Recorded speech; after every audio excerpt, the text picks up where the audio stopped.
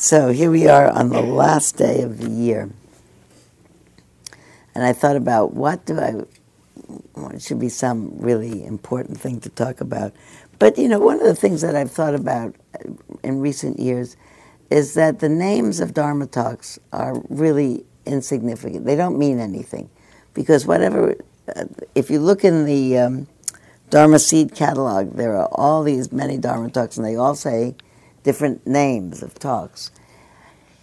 And I think that they're probably almost interchangeable, except I pick out some phrase from what I say. But I think I always am saying one or another combination of, it's challenging to live a life with so maintaining enough vigor and curiosity and zest for life in your mind to refuel your motor, because life is inevitably challenging and disappointing and disturbing and distressing and depressing, and it'd be so easy to lose heart in what is my life going to make a difference, what's going to make my life meaningful. For a long time ago, there was a bumper sticker in Berkeley.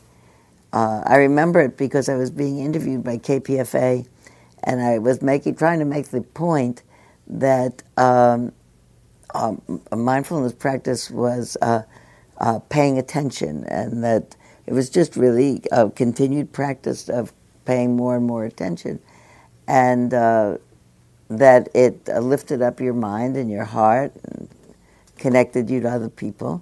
And the radio host who was interviewing me said, "Have you seen the bumper sticker in Berkeley?" At the time, the bumper sticker du jour was, "If you're not depressed, you're not paying attention," which is the backwards of what I'm saying, that we are, if we are not depressed, we are paying attention. And so you have to scramble around a little bit. And I'm sure that what that meant, and I know him well, he's a really good man with good sentiments, that it's disappointing to see the various really difficult and sometimes calamitous situations that the world has gotten itself into. And we tend to see that because that's what's alarming to us. Wow, what will we do about this, and what will we do about that? It's like, is there something the matter with your family? You would certainly notice, and you'd be concerned about it. I was thinking about that over this holiday season. I get a lot of phone calls, you do too, and letters from people with "how is everyone" and "how is everyone." And I think about the holiday letters. For the most part, everybody seems to be doing fine in everybody's letter. And sometimes I think to myself, if you saw them in person and you said, "Really, it sounds great," they say, "Well, but, my diabetes is giving me more trouble," or this or that. I think actually I didn't have so much of this year because my friends are getting old and something is giving them trouble, and they can't not say it in their letter. But so it's getting a little bit more real. But how to keep your spirits buoyant enough to think this is worthwhile, that we can make a difference. We do make a difference. And that all of practice is somehow being able to keep your eye on a big enough ball, that not only the troubles in the world, but the awe and wonder in the world, and the energy in the world. And the fact that half of the world is under 25, and they want to have a long life. And maybe they'll pull it out at the last minute. I can't think of anything else. No, really. The old people are not doing a good job of it.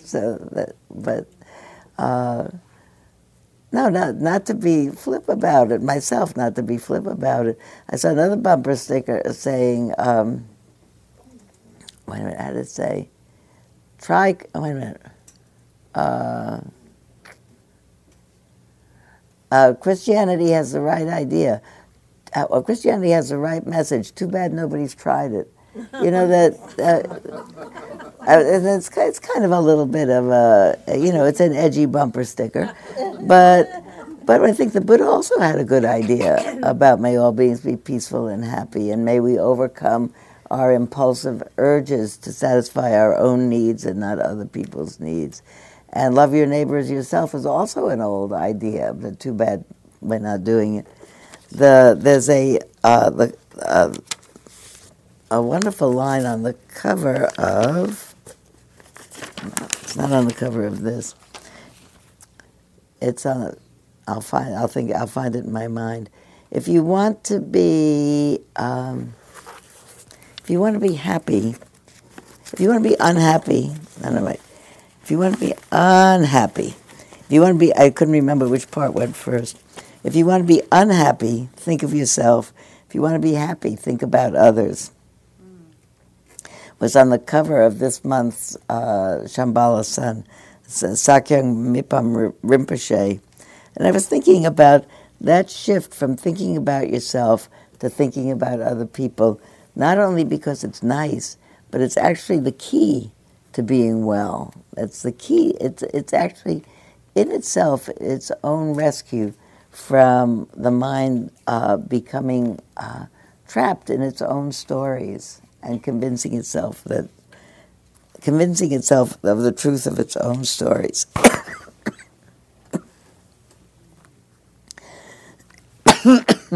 So I began to think about the idea of being interested in other people, and I was thinking about how many other people there are in the world. You know, that somewhere there's the exact quote of the Dalai Lama saying, "It makes a lot of sense to rejoice in the good fortune of other people, because more than the good fortune of yourself, because there are 8 billion other people in the world." And so the chances of being happy are much better if you think about their good fortune than yourself. So that's a kind of, I don't want to say glib and say it about His Holiness, because the truth is we're wired to be specifically interested in our own self, our own well-being and the well-being of our kin. I don't think it can be otherwise. I read a great thing by Joanna Macy, who has been really in the forefront of social activism for 60 of her 80-some years, I'm sure.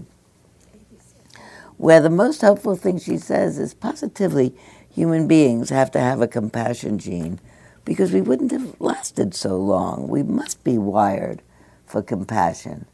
We have to be wired. We have offspring that are not able to take care of themselves for a long time, so we really have to have in us enough wiring to not only be motivated to take care of the offspring, but to stay with them and to band together in clans, because as people are creating offsprings, you need families and communities to help care for them. We have to be wired to have to live in groups and in communities and keep ourselves alive, because otherwise the species wouldn't have continued. I think about things like cows and horses get born, and then they stand up right away. They walk around, you know, and human babies can't do anything when they're born. They can move their head one way or another, and they can grab on, but and they can turn their head. They can suck, but not anything else. They can't walk around on their 2 feet for at least a year, around that. So they need people taking care. I was thinking this morning that sometimes lines that I've said so many times have such a ring in it. I was thinking of Joanna Macy saying, we have to have that wired into us. And I was thinking of the Metta Sutta that says, just as a mother would give her life to support her one and only child, just so should we towards all beings boundlessly open our hearts. And I was thinking that Metta Sutta is millennia old, and now people are discovering that if we tune in compassion workshops, if we tune in on how much we really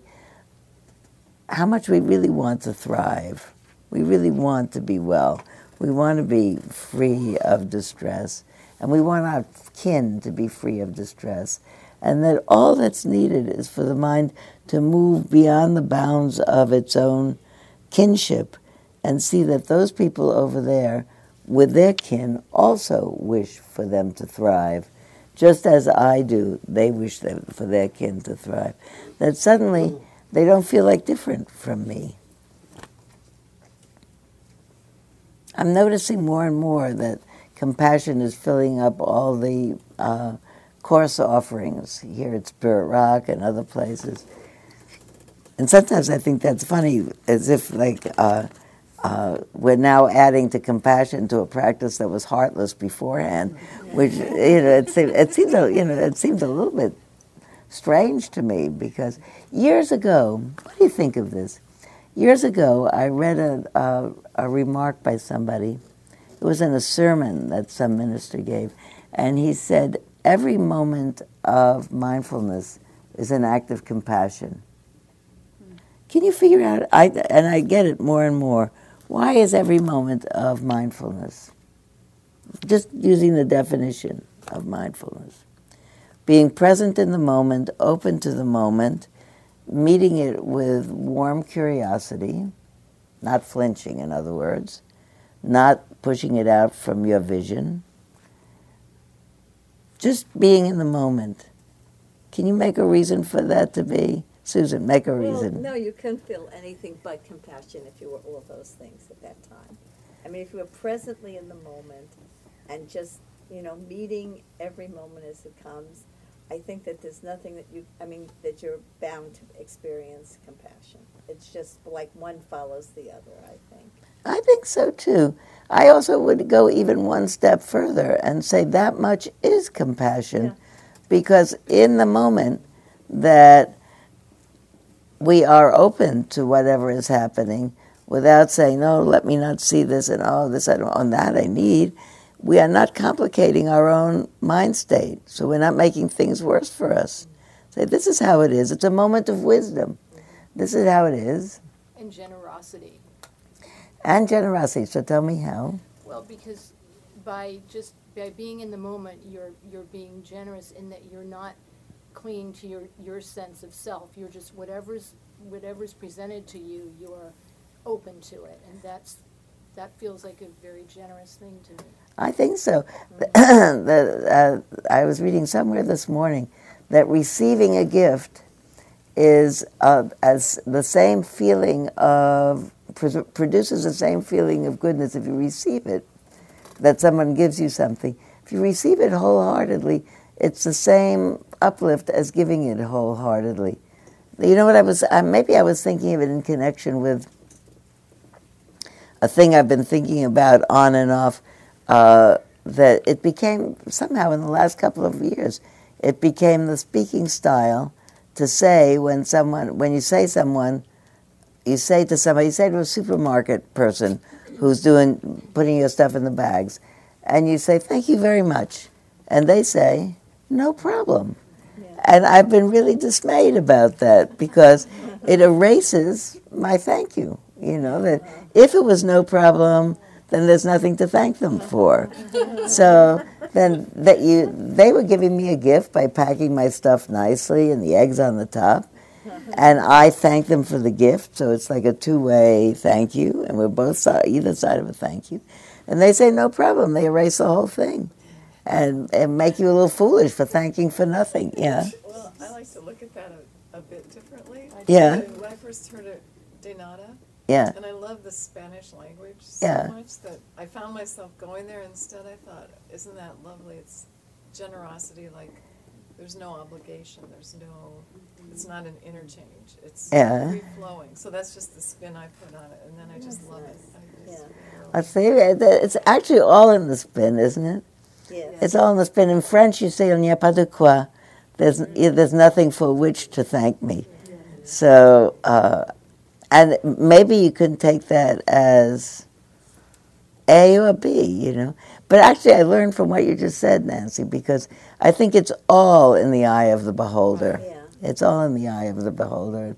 The vogue is the vogue of talking. It doesn't mean anything. Roberta? Yeah, just recently, I was in India, and a gentleman, Walter's heard this story, a gentleman, I was coming out of a store, and I was pushing this heavy door open, and a gentleman outside, who I didn't know, dashed up and grabbed the door and held it for me. And I said, thank you. And he said, what for? And I said, for helping me. And he looked at me like, no, isn't that what it's about? Mm. And that has so stayed with me, Mm-hmm. you know. But Yeah. I found that that was true a lot, spoken and unspoken, there, in that country. It was there all the time.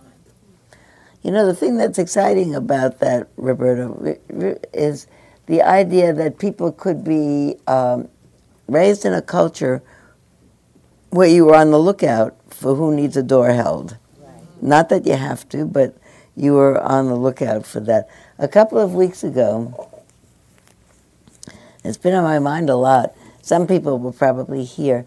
I said, it's a long story, which I won't tell, but I'd gotten back from New York, and I was telling about maneuvering myself through Penn Station from one train to another, and pushing a reasonable-sized suitcase on rollers, but pushing it along.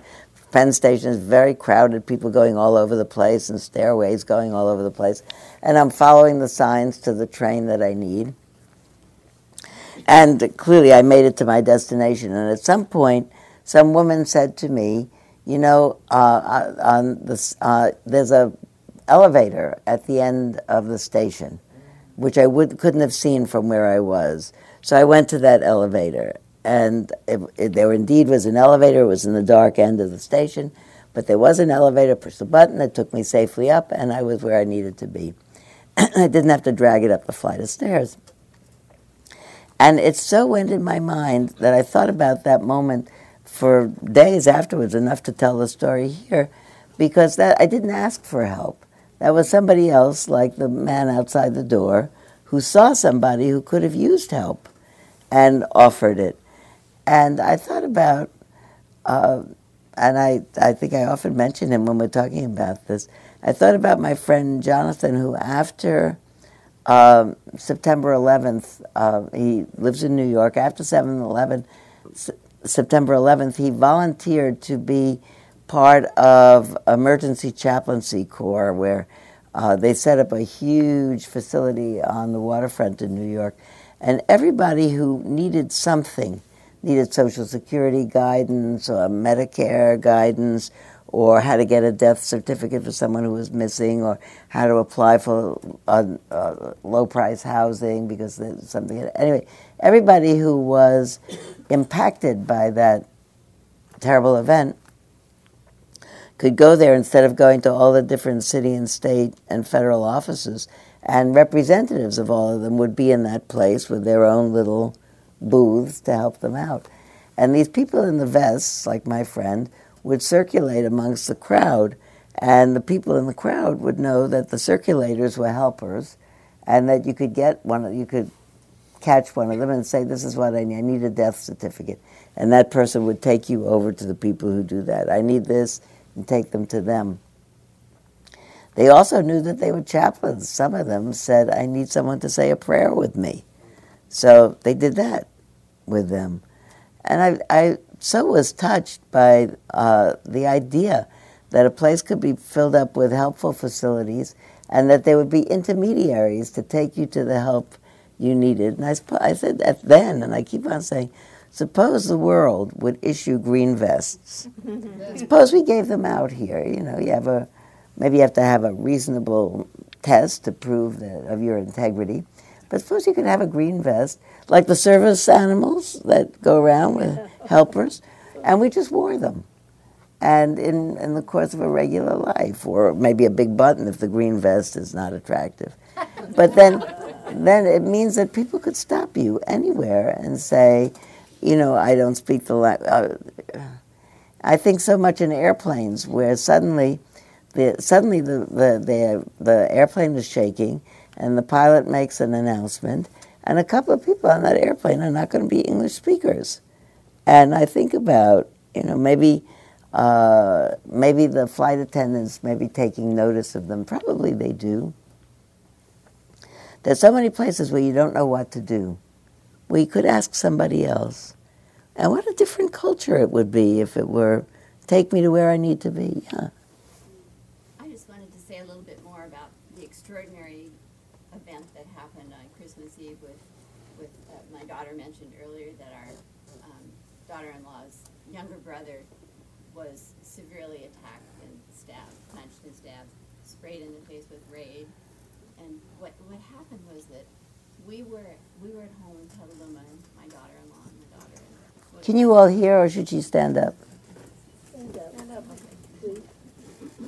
My daughter-in-law had a call from her brother, who was in a grocery store in Los Angeles, and he said to her, well, you know, my partner's away in Las Vegas, and you know, I'm spending Christmas Eve alone. I'm going to be alone tonight. And then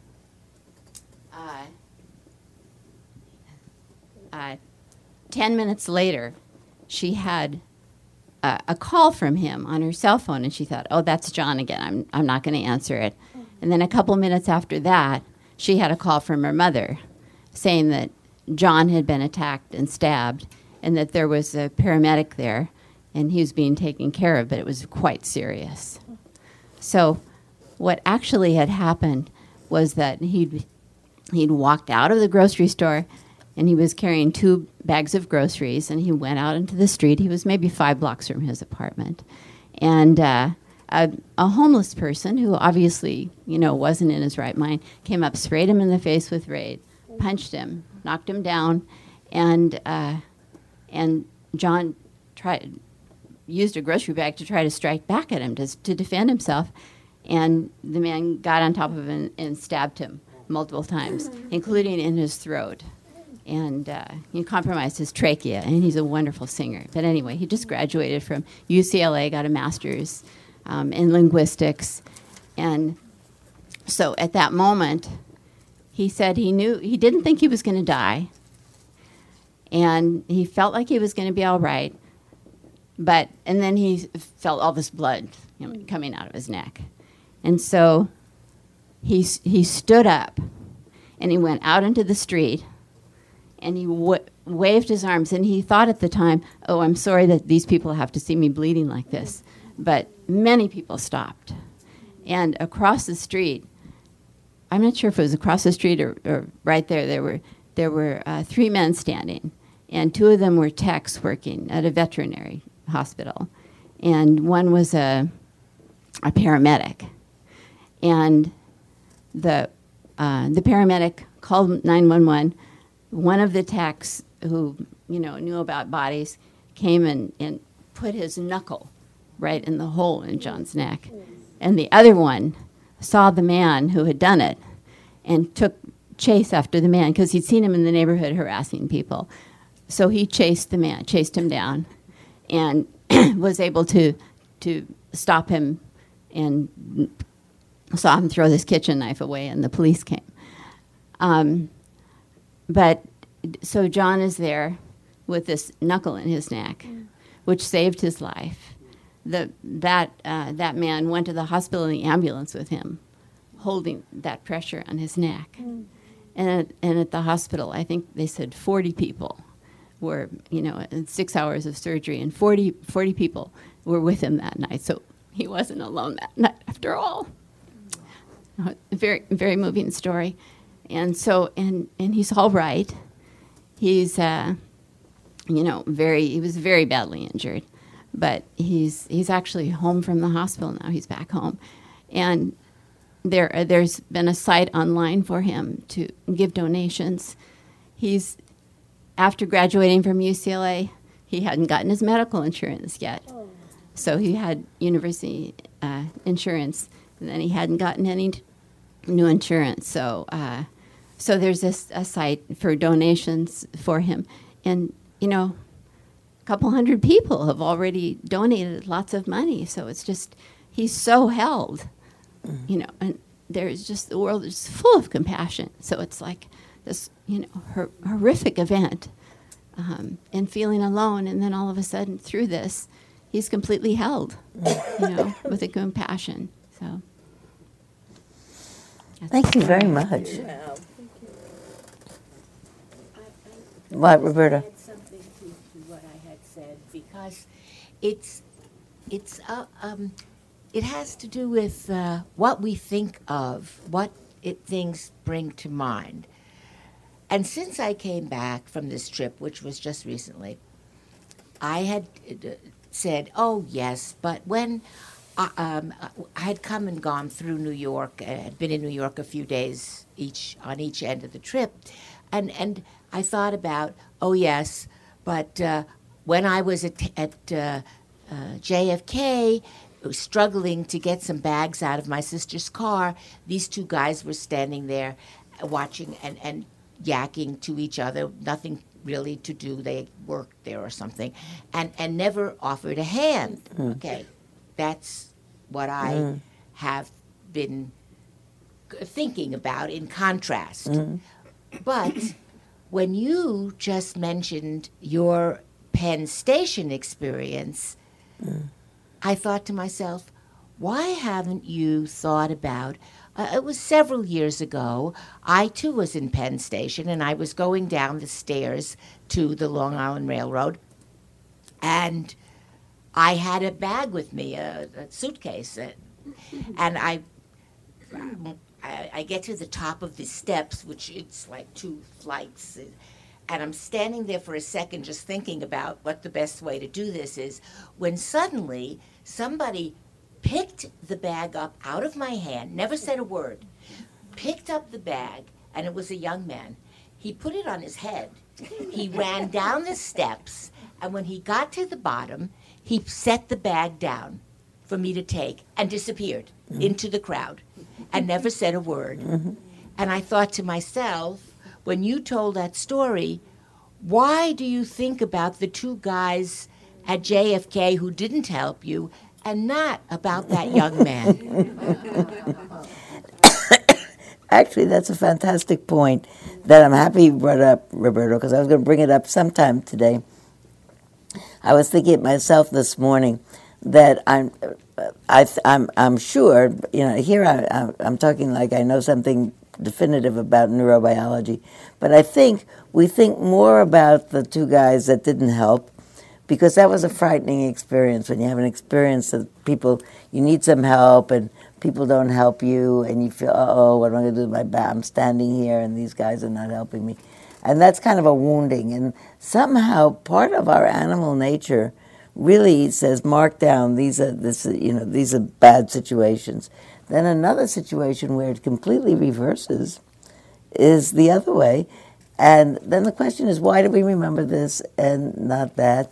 Or, I'm going to do this very fast because I want to continue. I like it when everybody else talks. Many people here will know, this is a story that combines both of those elements. Many people here will know I've told these 2 stories because 2 years ago, I also had a bag and someone picked it up. It was a difficult situation. I was coming home from France by myself. The whole background is complicated. My husband had been sick, now he's well. But I also had to go up 2 flights of stairs, and a hand came from behind me, picked up my bag, and said, "Je vous aide, I'll help you, madam. Je vous aide, madame," and ran up 2 flights of stairs, put the bag, pointed to the bag, and left. And I came back, and I told that story, and I said, look at that. People are kind. You can only, I can always depend on the kindness of strangers, da-da-da-da-da-da. And a year later, I was back in France with the same bag, changing trains in the Gare du Nord and getting on the shuttle to the Gare de Lyon. And the train is very crowded, and a man behind me says, "Je vous aide, madame," picks the same thing, "I'll help you," picks up my bag, pushes it into the train to the way other side where the other door is. And I think, you see that? You look at that. People can help you all over the place. You don't have to worry at all. And here I am wedged into this tight train. All around me, people, I don't know anybody. I'm small. I can't see where my husband is. I'm completely without, I'm blithe. This is fine. And I'm giving myself points for the, really relax. This is great. Look at that. You who worry about it, nothing. Just completely relaxed. 2 stops later, I get off and I discover that my bag that's been hanging in front of me as I hold the bag, my hands on the suitcase, has been opened, and my purse has been my wallet is out, my passport is out, everything is out, and that between where I got on and where I got off, where the first stop, the person behind me in front of me had a big coughing fit, like I was having last, a big coughing fit, and spontaneously you have a fit of coughing, into somebody's face. They turn their face, turn my face, just in the point where the tracks lurch this way. I'm lurching and turning, coughing, coughing, coughing. Door opens. This man gets out, closes. I go to the next station. I get out. No stuff. So so it was exactly the same. Not only the same phrase. It was like the universe. I don't believe that the universe, but anyway, it was as if the universe had said the same phrase. I'll help you. And I could see that in both cases, my teachers. I'm thinking my teacher, Joseph Goldstein, would love this as a story, because he said to me any number of times when I had fanciful explanations for what was happening to me in some meditative state, he would say, don't reify, Sylvia. It's just what it is, So that the first time this happened to me, I said, look at that. I take an event. What happened to me was someone helped me in the station. I then extrapolate that people all over the world are kind. The second event, someone ripped me off in the station with the same tagline. But I'm not prepared to say people are not kind. So, some people are kind, some people are not kind. And at the time, I was never actually mad at that person. I'm still not mad at that. I just realized I was so dismayed. I couldn't believe that I'd been so gullible. I mean, you need to watch yourself in the subways.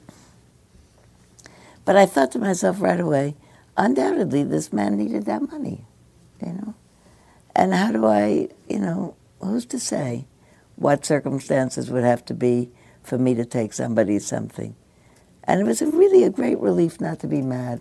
If I were mad at anybody, I was annoyed at myself for being, oh, look at me, I'm so relaxed in the whole world, everything.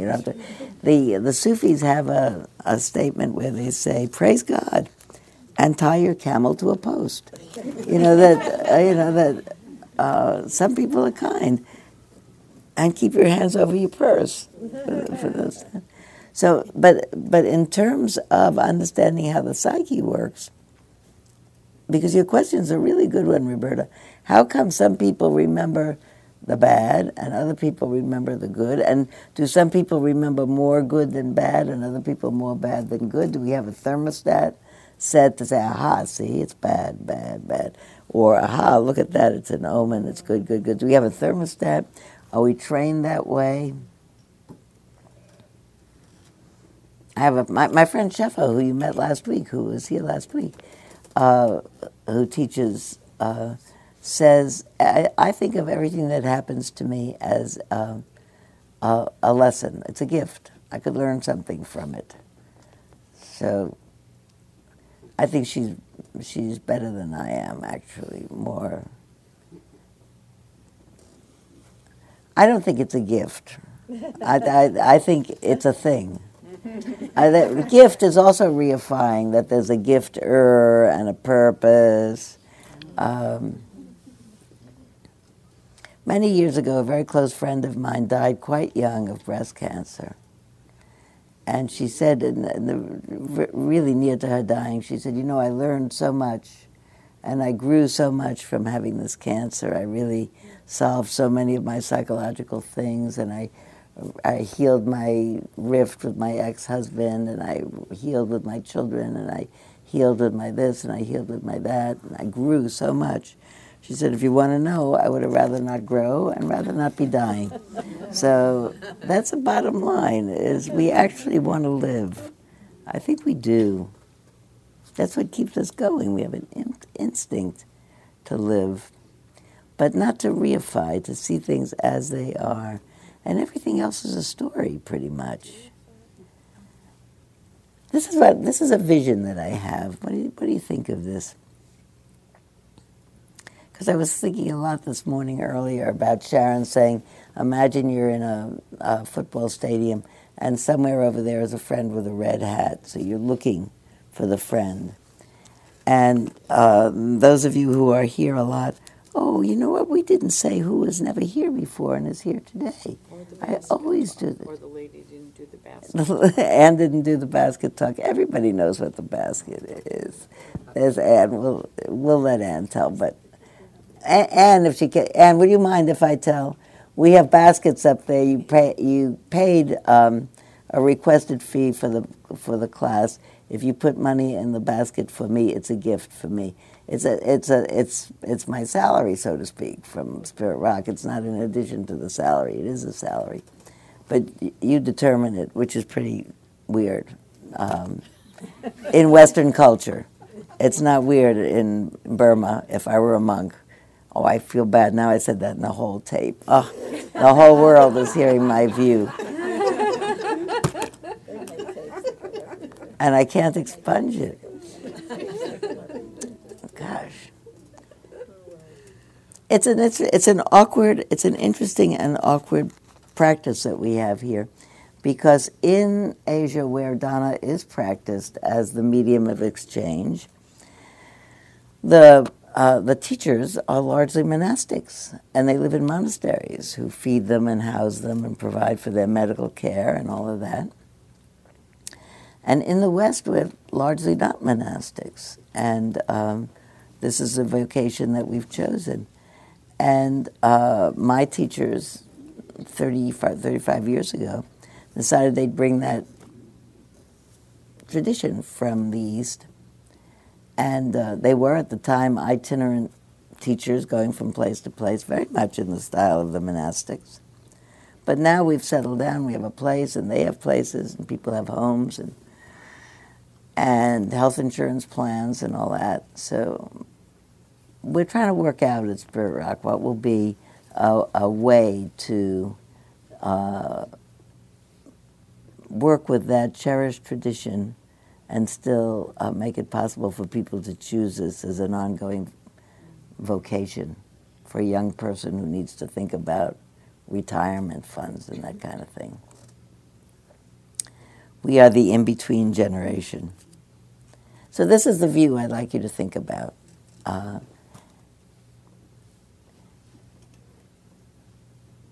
Often when we teach metta, when we teach about loving kindness, we say, think about the people who are nearest and dearest to you so that you can really feel how much you love them, and that back and forth feeling of love really fills you up with such a good feeling that you can then think about other people whom you love a lot, your benefactors, your kin, your close working relationships, your best friends, and all of which make you feel very filled with happiness for yourself that they're your friends or your kin, and you can wish them well. And then traditionally, you work out to neutral beings, people you don't know, and all beings, even past human beings. And in between, at some point we bring up, there are some people who are in their own category of difficult beings. In the traditional text, they're called your enemy. But that's not so PC in the West to say enemy. So we say difficult person, person with whom I've had difficulty. It works better that way anyway. Enemy is a very charged word. What's become clear to me is that all these categories of beings are not that separate categories.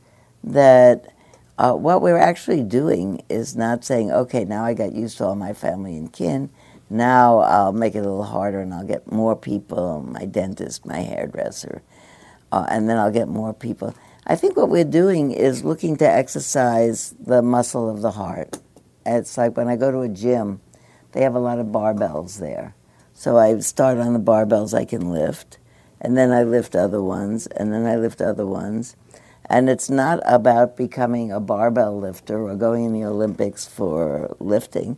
It's about building up muscles in my body so that they'll work in all other circumstances. I'll be able to carry my groceries or my grandchildren or whatever it is that I'm carrying. And I think that all those categories are very clever and insightful heuristic devices to give you another opportunity to practice that heart opening. If I went to the gym and I stayed with the same machine for an hour, I'd get bored. But if I change the machine and I do it this way and that way and that way and this way, then it keeps you interested, and by you're building up your upper body. The other thing so I'm thinking about, it's not about including this group of people or that group of people. It's giving your mind something else to work on as a way to exercise the energy of your heart, the muscle of your heart to wish well. And then I think the other reason that the categories that are set like that don't work so well for me is because people move in and out of categories. My best beloved, with whom I've spent now more than 60 years in an intimate relationship, moves from being best beloved to difficult person to neutral person to back to best beloved to, is that not true? Am I the only person that finds that true? My children are best beloved until they're not, and then until they move in and out of that. And I think they're supposed to, because it's not the person that we're responding to, it's a certain behavior in the moment that either calls up antipathy or delight in us.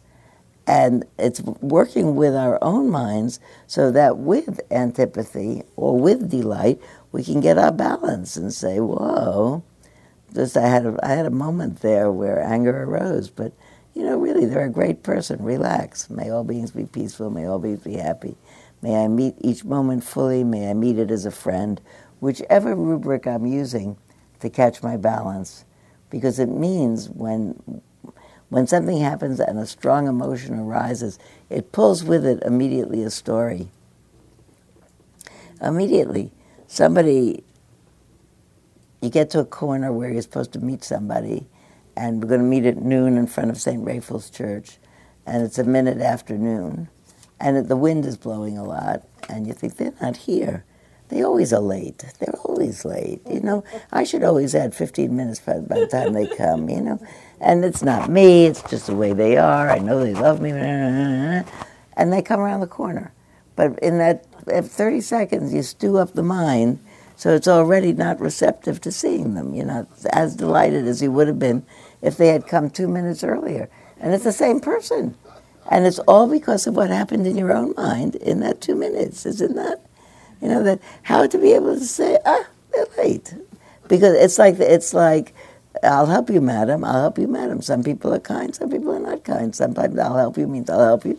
Sometimes I'm late means I don't care about you and I'm just, blowing you off in some kind of a way. Sometimes you're late means I couldn't find a parking space, or I stopped to aid somebody who was needing aid. You don't know anything. We don't know anything. And we make our decisions moment by moment. I'm so convinced of that. My New Year's resolve is really to build the wisdom factor in my mind so that I know it. Wisdom that establishes and is upheld by equanimity. I want the wisdom that's going to say in any moment that my mind gets startled, where are they? Or, look at that in the window there. It's after Christmas. It's on sale. I've been wanting it. Both of those startles, to be able to meet them with, oh, look at that. Mine got startled. Take a breath. Think about this a little bit. You want to do this? Think it over. Not to do it or not do it, but to think it over. Establishing equanimity. Sometimes you say, oh, well, I actually have been wanting that for a long time, and it's something I could use. That makes sense. Okay. Or, you know what? Probably I fancied that a lot just because I kept telling myself I couldn't have it. Now I can have it. I really don't want it. So, you know what? You ever find that? By the time you can have something, you really didn't want it? What is your New Year's resolution? We have time. Oh, you know what? How about a 1 minute think about it? Ready, set, go. 1 minute think. If you had to make a 1 minute, I just told you mine, and I explained it. 1 minute.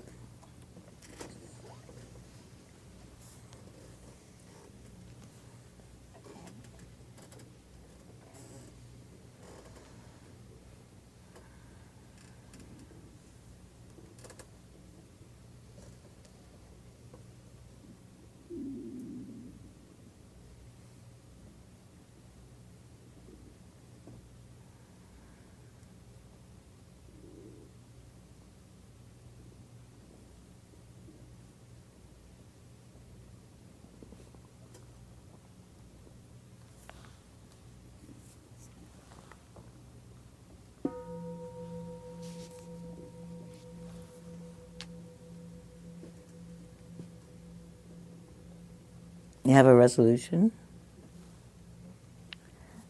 Talk to the person next to you for 2 minutes each. You tell them, they'll tell you, and they'll explain what it means. If you don't have 2 people, you'll do 3 people. Ready, set, go.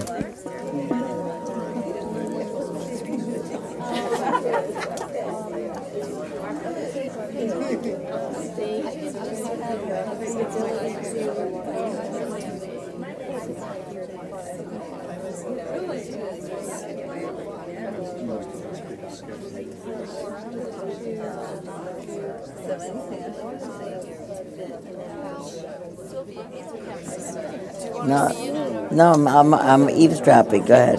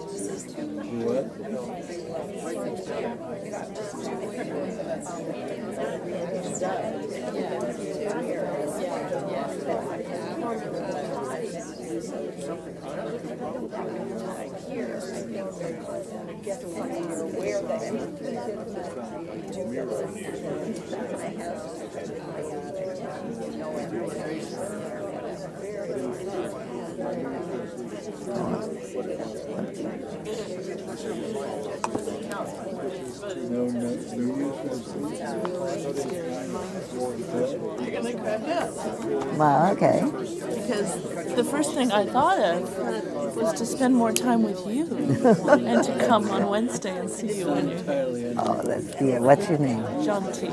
Gentil. Comme gentil. Ah. Vous êtes né en France? Oh, no.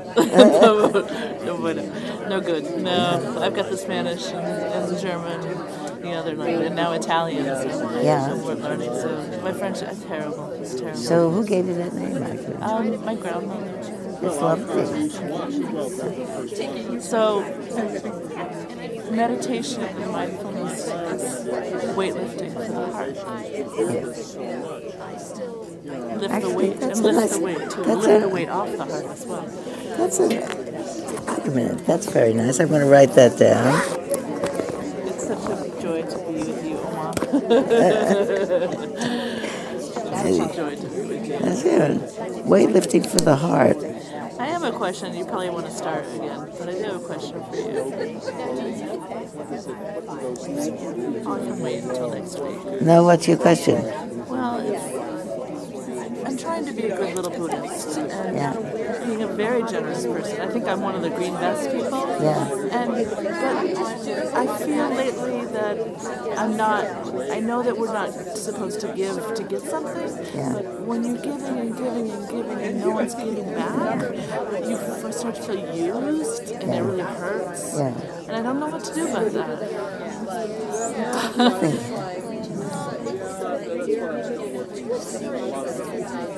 Because really the giving is supposed to be giving in such a way that you don't feel diminished.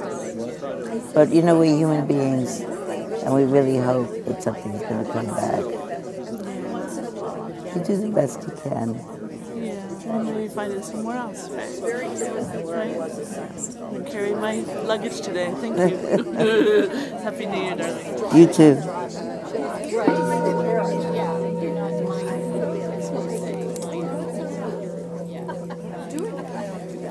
Did you do it? Yes. Yeah, it was a great idea. Okay. So, how about just for a little change, instead of standing up and saying my resolution was, how about the person I spoke to's resolution was? See if you can do that. Can you do that? Is that too hard? No. The person I spoke to's resolution is to live gently. There you go, Maria. Say it again, though, so people will hear. The person I spoke to, their resolution is to live gently. There you go. The person I spoke to, her name is Bonnie, and we were very similar in that we want to be more responsive and less reactive and mindful when outside situations create stories in our minds. Thank you. My person partner wants to hold and nurture babies in some environment.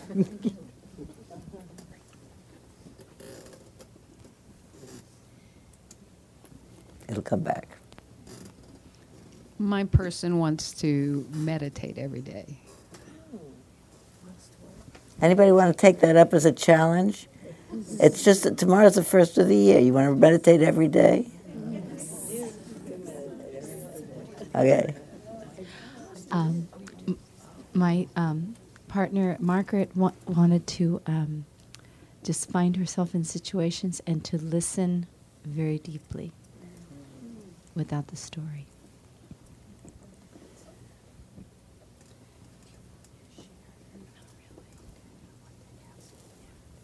My person, Justine, wanted to lead with her heart and then with her feet. Feel her feet on the ground, more grounded.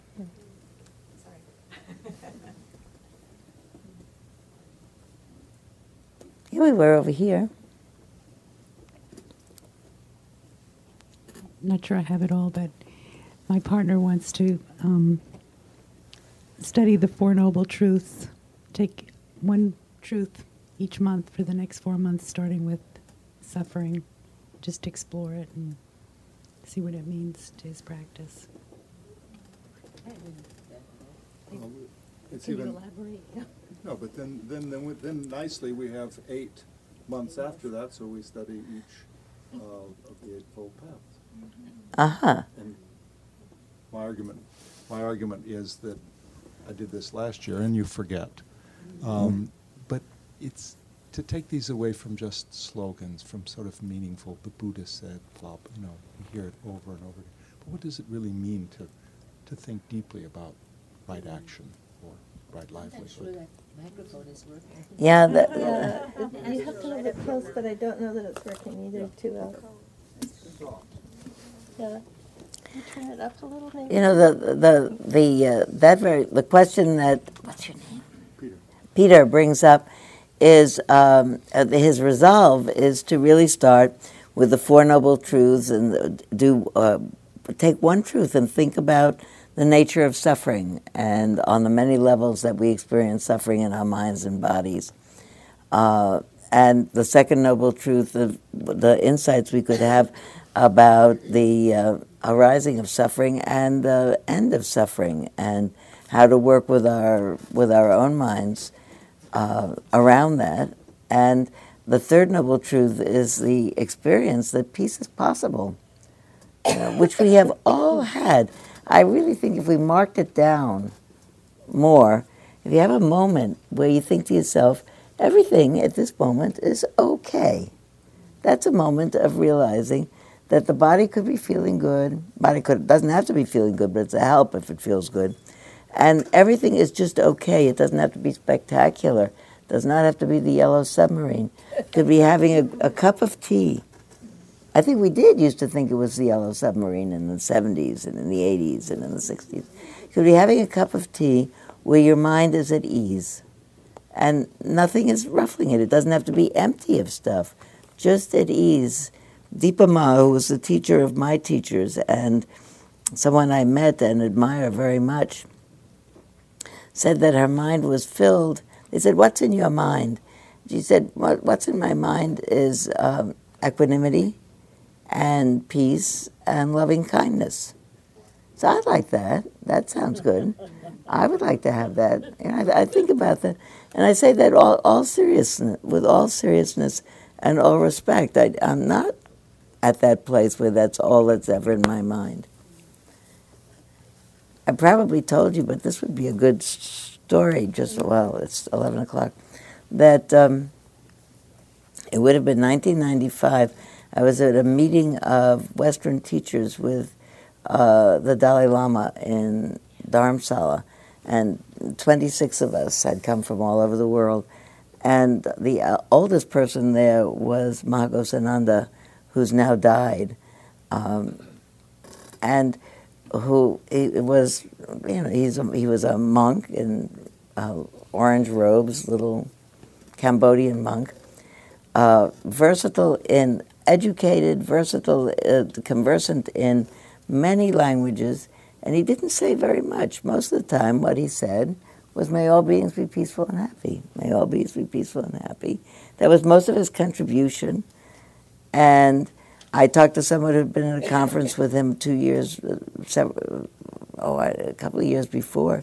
Said that's all he says is, "May all beings be peaceful and may all beings be happy." And I think it's his resolve, and it's his experience in any moment that's his practice to say it. That really, that's the. If the intent of my mind was, if my mind was filled of loving kindness, all I would say was, "May all beings be peaceful and happy." And if I said that, I'd probably feel peaceful and happy. And I don't think it was. I don't think it was because he was old. Because on different occasions he said other things, but mostly he said that. And he seemed very much in touch with his faculties at that time. As a matter of fact, it was 1995, because it was 50 years. Just in that year, in April of that year, they had marked the 50-year anniversary of the liberation of Auschwitz. And he had gone there for that, along with clergy.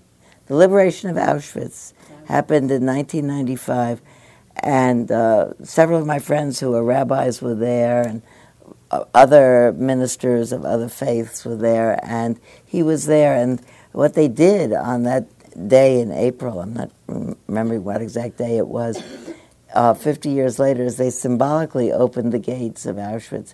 This whole crowd of clergy walked out from Auschwitz together.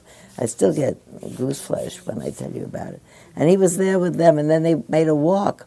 And they walked from there. Not everybody walked the whole entire way, but people joined the walk and left the walk and joined the walk and left the walk, all the way to Hiroshima in August of that same year, to be there on August 6th. And he was in both of those places, so I think our Dharamsala meeting was the following year, because I knew about it. After the Dharamsala meeting, I said to my friend who'd been there in Auschwitz, I said, he didn't say much. He said, "May all beings be peaceful, may all beings be happy." She said, "That's what he said last year." But, I think that was his practice, and I think that was what was in his mind. And I'd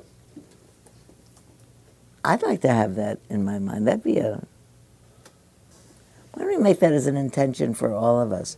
May we all of us have minds that are so grounded in wisdom and so awakened in love that the only thought we have is, may all beings be peaceful and happy and come to the end of suffering.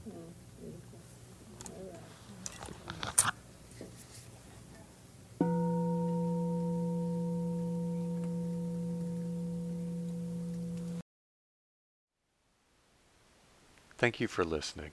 To learn how you can support the teachers and Dharma Seed, please visit dharmaseed.org/donate.